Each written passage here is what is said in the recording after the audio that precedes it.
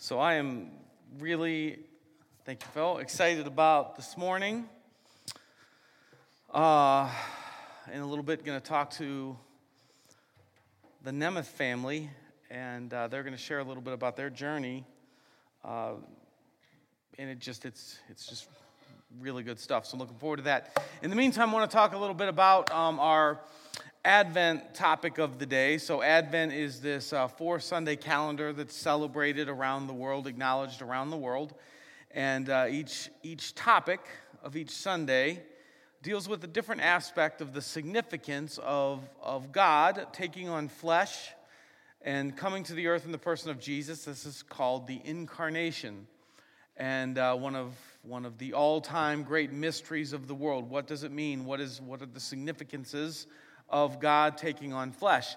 And so this morning we get to the concept of love. And I want to just a couple scriptures before we do our interview to solidify that and talk through how that's significant and what that means for you really, like so what,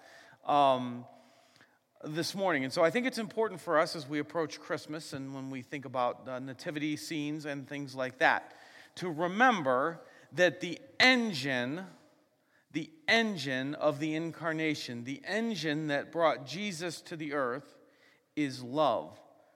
This is highly important because there are a lot of other things that could have brought God down here tangibly. So it's very beneficial for us that the engine is love. So let's take a look at John 3:16. Many of you know it. For God so loved the world that he gave his one and only Son, so that whoever would believe in him would not perish but have eternal life. For God did not send his Son into the world to condemn the world, but to save the world through him. It's extraordinarily important that you and I remember always that it was love, because it could have been reckoning. Like, I don't know about you, but I remember a few times where my parents would say something along the lines of, my dad, don't make me come up there or down there or whatever. I remember I had this Nerf basketball hoop, and second floor, we lived in an old house with plaster everything. And as I got older in high school and that, and would, dunk on my little Nerf basketball hoop, the whole house would shake, and their dad would come up with like plaster from the ceiling in his hair, and there'd be times where he would, don't make me come up there, that kind of a thing. And what we see in Scripture is that the motivation for God coming to earth was love, which is a very good thing for us fallen, broken human beings, that it was love that brought him here. Now, as we follow Jesus around in the Gospels, Matthew, Mark, Luke, and John, what we see is story after story of what that love looked like. So Matthew chapter 9 says this: as Jesus passed on from there, he saw a man called Matthew sitting at a tax booth. And he said to him, follow me.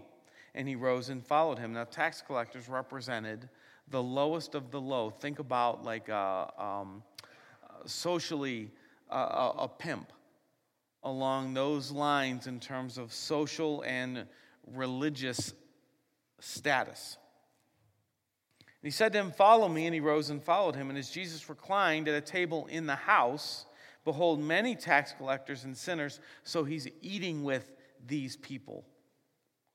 They came and were reclining with Jesus and his disciples. And when the Pharisees saw this, they said to his disciples, why does your teacher eat with tax collectors and sinners?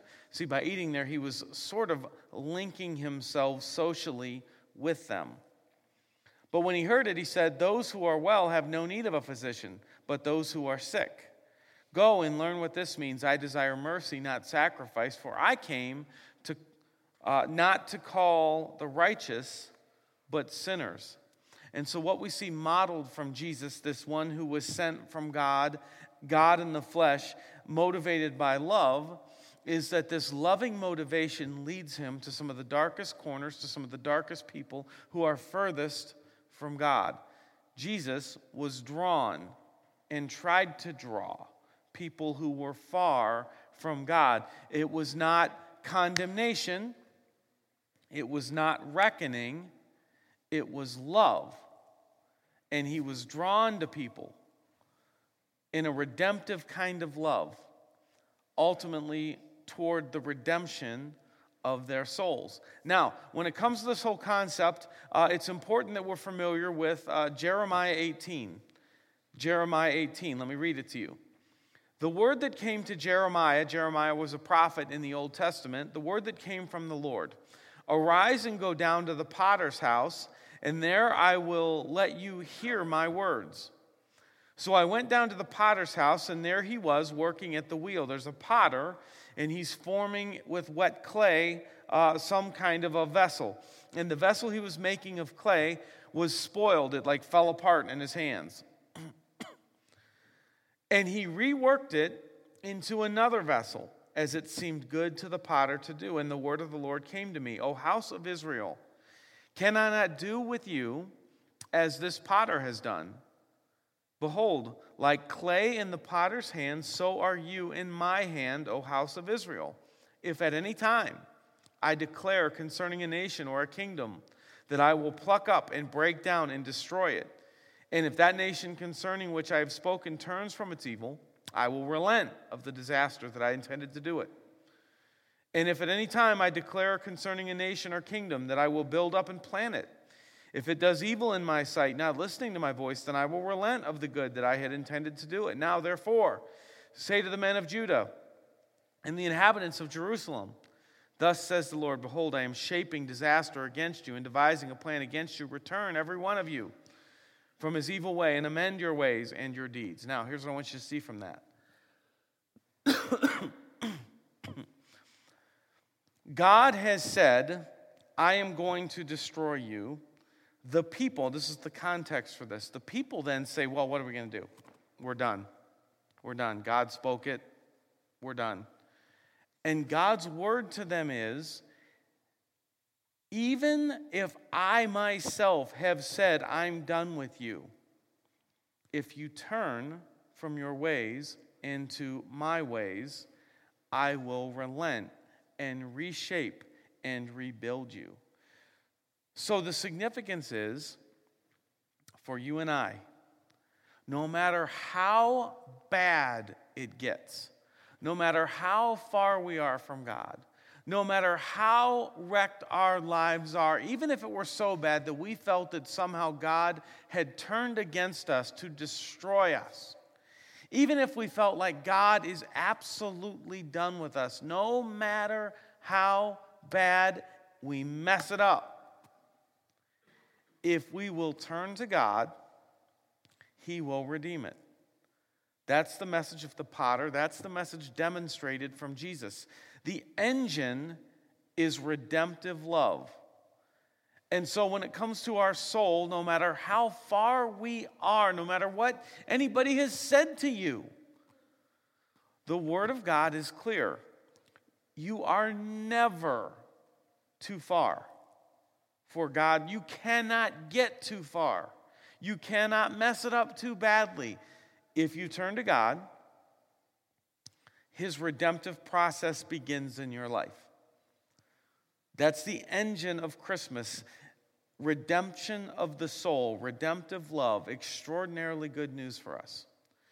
Now we see this other sort of pathway of redemptive love in the life of Jesus that we then need to be willing to receive, but also to respond and give freely as well.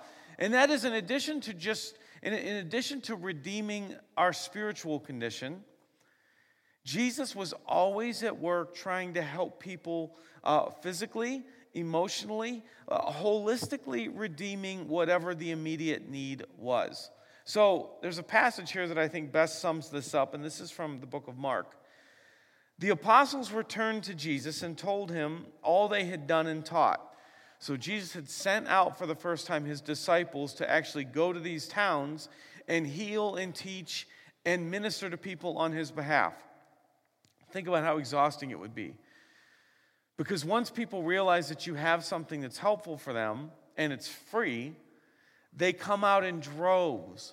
So the disciples come back and they're talking about all they had done. And he said to them, come away by yourselves to a desolate place and rest for a while. So they are all exhausted.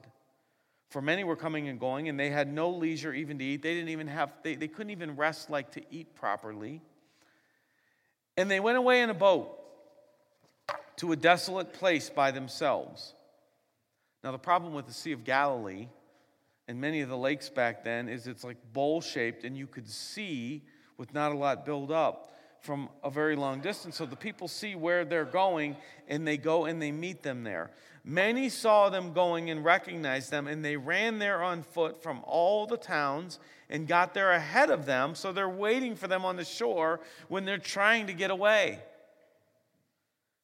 When he went ashore, he saw a great crowd, and he had compassion on them because they were like sheep without a shepherd. Now, this is the situation that led to Jesus feeding the thousands with bread and fish.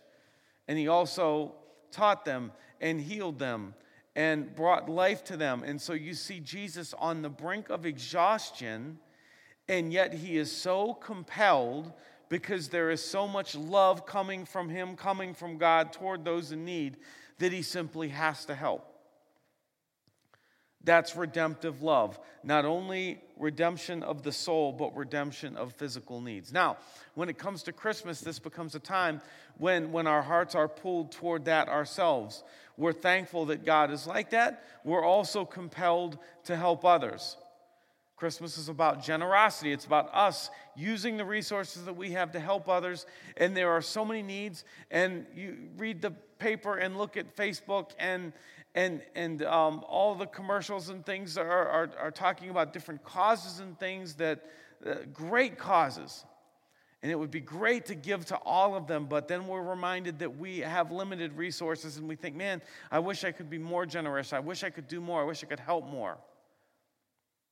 That's redemptive love alive in us. I want to invite up a family at Polaris who, for me, has become a tremendous example of God's redemptive love on display. They have received it in their own life, and they are extraordinarily generous, and over the past couple of years are on an incredible journey of spiritual growth. And I want us to get a chance to hear from them so that we ourselves can maybe pick up on maybe a practical idea or two of how we can join the redemptive path that they're on. So come on up, John and Renee Nemeth. Excited to talk with you again. And I know you are wholeheartedly excited to be up here in front of everybody. So here's the deal. It can be extraordinarily awkward if you're healthy to get up and talk about how great you are or what you do well. And so it's important to remember, for your benefit, because I know how awkward this is, that right now what we are doing is we are celebrating the work of God, the work of the Holy Spirit, the transforming power of God, because we're all pretty lousy people, but God is working to redeem us. And when we're obedient, he does some pretty neat things. So we're up here to celebrate some pretty neat things that God has done in the Nemeth family, and that also he's excited to do in all of our families. So if you could fairly quickly give us a snapshot of the Nemeth family.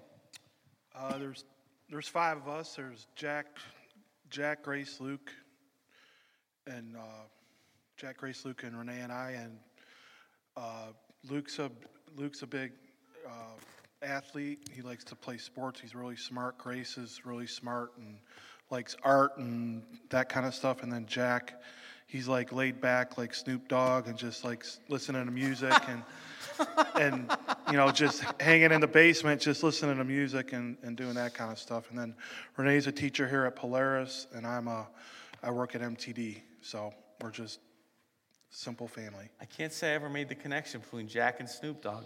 I guess I was close, but I have to get him some braids. Jack's number 6. So that's a highlight of the morning for me right there. Already done. Let's just jump into the good stuff. How are you different spiritually today than you, like if you could see yourself and observe yourself 3-4 years ago, how are you different today than you were a few years ago? I would say that I'm a lot closer to Jesus. I guess prior to maybe a little farther back, I was pretty much not really interested in going to church or doing anything. I went to church, but it was more like just something like I felt like I had to do, or I would be like something really bad would happen to me. So, but recently we really enjoy going to church. We really enjoy going to church here, and I feel like we're much closer to Jesus, and we talk a lot about it more at home with the kids. Probably more me. Renee's always been talking about it, but more me. But I don't know. Hold on. I'm gonna put you on the spot, and if you can't answer it, don't. You said you're closer to Jesus now than you were back then, or personal friendship with Jesus now that you didn't have back then. If you were to go back and tell, how would you describe that to John 5 years ago? If you could show up and have a minute to say, hey, this is what it's like, what does that mean, closer to Jesus? I think it just means that you're leaving it all up to Him. You're leaving it to Him. You're not trying to change stuff to make it work the way you think it should be, and more letting it go and kind of going with the flow and not trying to make stuff happen, more kind of let stuff happen. And there's going to be lots of bad things that happen, but there's also a ton of good things happen, and hopefully there's more, good than bad. But I mean, basically, I've gotten better at leaving it up to Jesus and letting Him kind of run the show. Not saying that I let Him do it all the time, but I mean, the majority of the time I'm just trying to do that. Okay. But, I have a wife here she can talk to. Okay.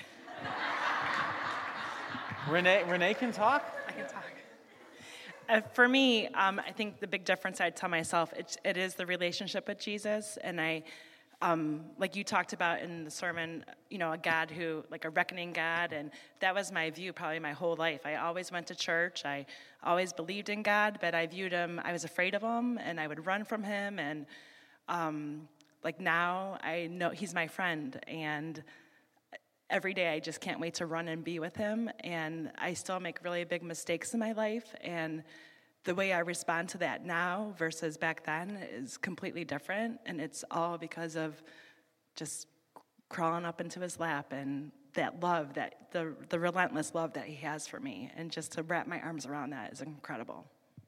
Okay, talk a little bit about maybe some milestones or benchmarks that you have seen in the past few years. Practices, whatever, that you could say, this is what has gotten me where I am today from where I was. What are you really doing differently? Well, for me, it was getting into Scripture. We were at St. Ambrose at the time, and I felt overwhelmed and lost after the birth of our third son. And so I reached out to the priest there, and I said I needed some help, and he guided me to a Bible study that met every week. So that was the first time I ever sat down with Scripture and read it for my life, and it turned into, sitting with him every morning, no matter what, and just getting into his Word and doing Bible studies here. So that was the big thing for me. So it's morning. You do what when you say get into His Word every morning? Well, I try to crawl out of bed without anyone hearing me, so I can have the quiet. And sometimes I do. Deacon Tom back at St. Ambrose used to do just open it up and land on the Scripture and meditate on that. So sometimes I would do that. A lot of times I do the reading Bible plans on the app. And so I sit there and I just sit in the quiet. And, what app? The YouVersion app, right? Yep. And so I do plans on that. And then from here, what I got was I started journaling, and I use, so I sit there in the Word, whatever I'm reading, whatever Scripture, and I look at how it affects me. How does it pertain to me? What is God trying to say to me right there through that? And then I do the PATH method of journaling, where I give Him praise, and then I ask for forgiveness, which I need a lot. And then I thank Him for the things in my life, and then I ask for help for the things around me. And so that is something I gathered here. So, I don't feel complete if I don't do that in the morning. Okay, I want to switch topics. We talk about I talked a little earlier about this is a season of generosity in a lot of times. We want to be more generous. We just don't know how, or we can't find room to be, or we're depleted. You guys are two of the most generous people that I know. And I know that that's been something that has developed in your practices and in your hearts over the past few years. And I know that this is uncomfortable for you guys to talk about. Has there been anything that has changed in your personal values and how you roll as a family that has helped develop that kind of generosity? So, as I said, we were back at St. Ambrose, and every Christmas they gave out books as a gift to parishioners. And they gave a book out called The 4 Signs of a Dynamic Catholic. So I scooped it up and I read it, and one of the chapters was about tithing. And John and I both grew up going to Catholic grade school and high school, and I had no idea that we were supposed to tithe or give the first 10% of our income to God. And at that time, I thought we were generous in what we were doing in our weekly offerings to the church. But when I looked at the percentage of it, we were just at 2%. So I'm kind of impractical and crazy, and I looked at John and said, we need to get to 10% today. And John's like, we can't. And we looked at our finances, and we had accrued $18,000 worth of credit card debt, and we were like stuck because we were buried under that mound of debt. And so we wanted to be more generous, but we couldn't be because of our circumstances. So John used to travel a lot at that time in our life, and he was away on a work trip, and I found Dave Ramsey's Financial Peace class being offered at Grace Church in Middlebrook Heights. So I told John, I'm like, we're signing up for this, we're going to do it. And I piled the kids into the car, and I got there, and they wouldn't accept Jack into the child care because of his special needs. So I was there, and it's like, I wanted help, but how was I going to get help? And then somehow God worked that all out, and John and I took the class, and he can tell you from there. He's like, shoot, you were doing a fine job. Well, I mean, the basic thing is with just with anything in your life, you have to plan, and we were not doing that. We were using a lot of credit cards to pay for stuff, and we were paying the bill every, trying to pay the bill, but then we started doing stuff, and this taught us to use envelopes, and you set out a plan of every month of what you're going to spend money on. And if that envelope, like let's say going out, let's say you put $50 in there, once the $50 was gone, then you didn't go out to eat anymore, or you didn't do certain things, and it was a lot different paying cash for stuff than just giving somebody your credit card. So like the first time I did it, we went out to eat. We were at that Mexican place. I don't remember the name of it. Muchos Buenos. And, I handed the guy $45, and I'm like, whoa, that's like way different than just handing him the credit card and then trying to pay the bill at the end of the month. So it's just like with other things like weight loss or other things, it's planning, and that you gotta stick to it, and it's hard, and you have to make decisions, and you have to give up stuff, and it's just one of them things that it's going to take time to get used to doing it, but I can guarantee you that it'll work. So let me talk a little bit, or let me listen to you guys talk a little bit. Let's talk a little bit. You talked about tithing, and that's always fascinating for me. When I talk about tithing, I'm talking about 10% to any cause God lays on, and it's important because I'm gonna go at this, and it's not a ploy to get more money at Polaris. I have no idea where God wants you to give your money. I know that God wants, the scriptures are very clear. God says you give 10% to whatever He lays on your heart. You give 10% to my causes, and watch me bless you. Like God rarely makes those kinds of, He says, test me in this. I will give you more than you can possibly contain. It has been my experience, and this is one of those where, like, I don't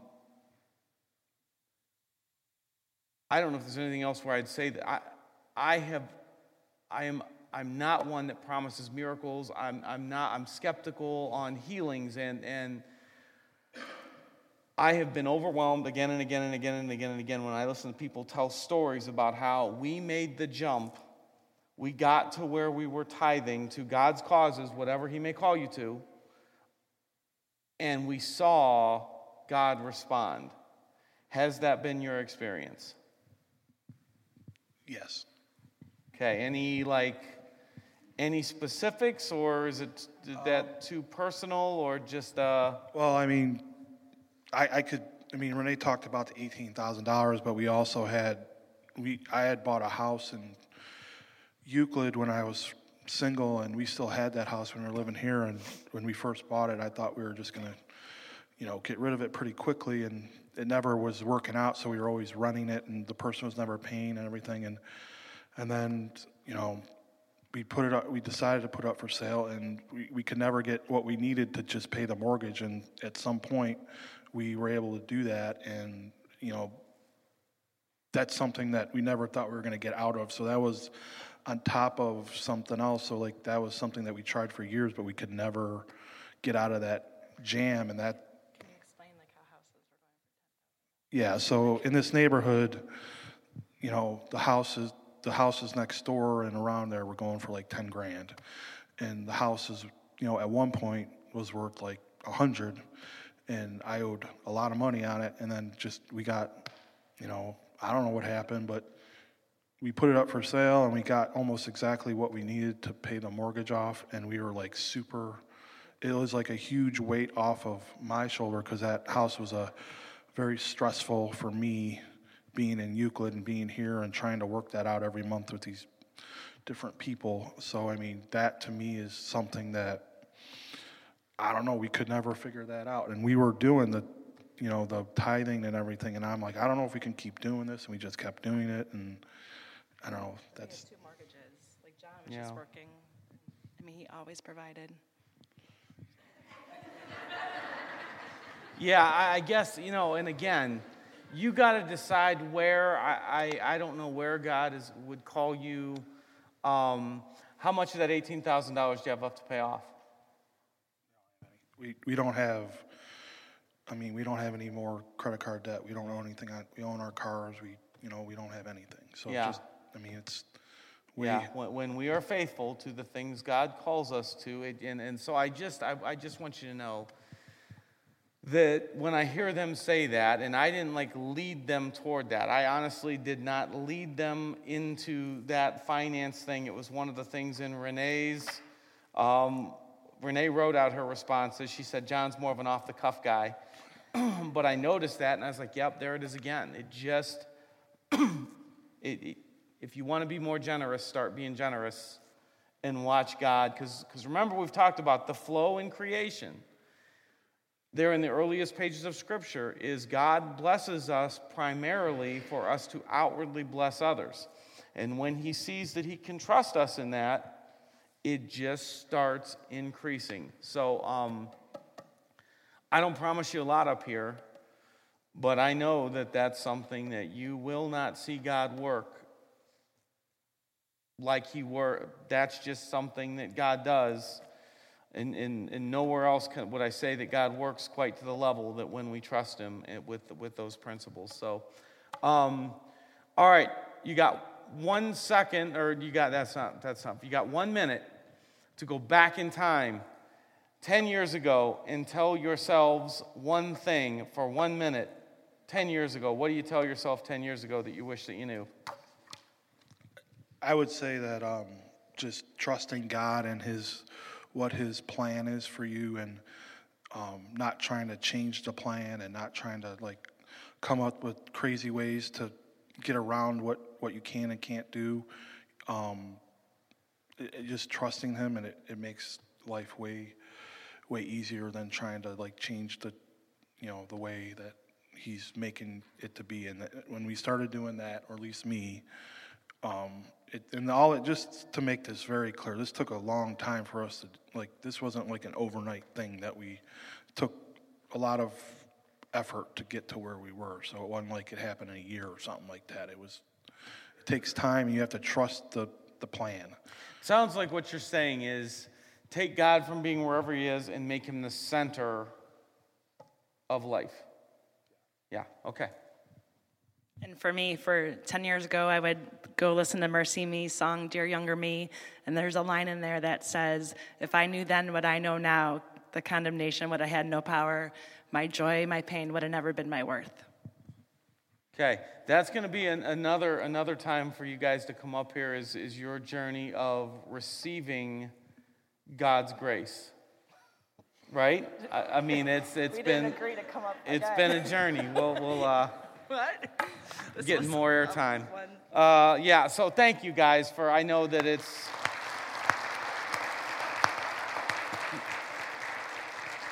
That's a high level of vulnerability, and I appreciate that. One thing that I want to introduce you to before we close. There's this thing we're going to do, and we're going to start cycling. That we're basically going to start working in like parenting, marriage, finance, and offer like a rotation of these kind of classes. January 21st, we're going to do 6 weeks. It'll be during the first service. We'll talk more about it in the coming weeks. But Phil Beck, that guy right there, he's going to lead this 6-week class. He has 25 years of experience in working through in person. Let me just debt-free, and I don't think you make $1 million a year. Just debt-free the right way from that. And his wife was stay-at-home mom for a long time, homeschool, and they just did stuff right. And now are able to be some of the most generous people that I know, and their finances are in impeccable shape. And Phil, having received this from God, now gives freely, helping others with the things that he's learned. You can sign up for the class from the app if you download our app and go to opportunities, or actually, I think it's one of the tiles on the front, finance class, and sign up, or see Phil or me or whatever. But it's not like you're saying, we can't figure this out, we're a mess. All you're really doing is saying, yeah, we could use some guidance. We could get some oversight developing a plan. We could do better. So just consider it if that's where you're at and that's what you need next. All right, so here's what we're going to do. Go ahead and stand. We're going to pray, and you're dismissed. If you want to hang out for one last song, feel free. So after I'm done praying, you can go or you can stay. Father, thank you for the Nemes. Thank you for the transforming power of your Spirit at work in their life. Thank you that there is an engine of love that brought your Son here, that there is a redemptive flow to all creation, and we're caught up in it. Please give us guidance. Show us what needs to be in submission, how to make you more at the center, and help us to find more paths of redemptive generosity in our life toward others. In Jesus' name, amen.